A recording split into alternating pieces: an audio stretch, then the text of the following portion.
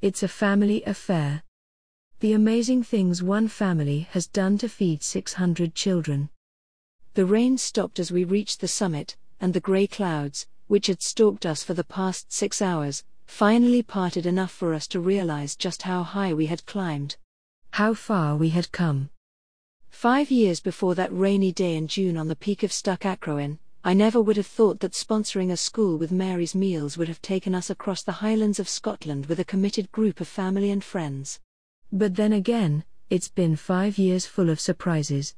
In 2014, we began sponsoring Malawa Primary School in Blantyre, Malawi in memory of Shannon Dixon, my wife's younger sister who had died as a baby due to a rare genetic condition. It was originally planned as a one-off, to sponsor the school for a single year for what would have been Shannon's 21st birthday. However, the first major surprise came when we exceeded our target and made the decision to go for another year, and then another. The generosity of other people is something that continues to catch us off guard and is the only reason we have been able to carry on this amazing journey.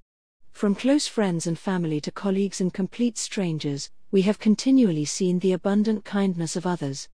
Throughout our sponsorship of Malawa, family is something that consistently comes to the forefront. Blood relatives or otherwise, I think it is a word that describes the web of connections we make in our lives.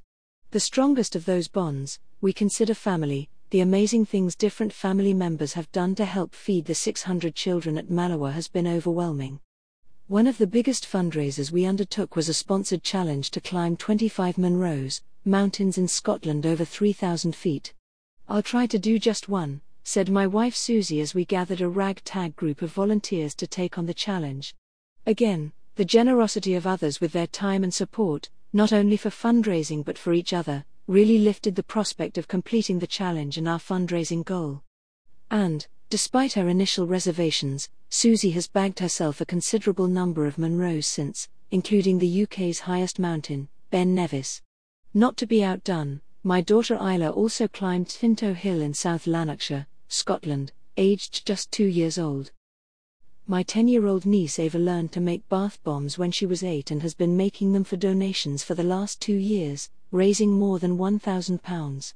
So, standing atop the final mountain of our most recent 25 Munros challenge, looking out over the peaks of the Southern Highlands, the bonds of our family have strengthened.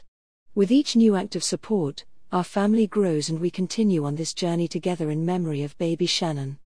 Shannon never had the chance to grow up and fulfill her life, achieve her dreams and reach her goals, but through Mary's Meals and the promise of a daily meal at school, we hope, in her memory, we are bringing children at Malawa Primary School one step closer to doing that in their own lives. Susie and Leanne on their way up Ben Narnain. Leanne is focused on reaching the top.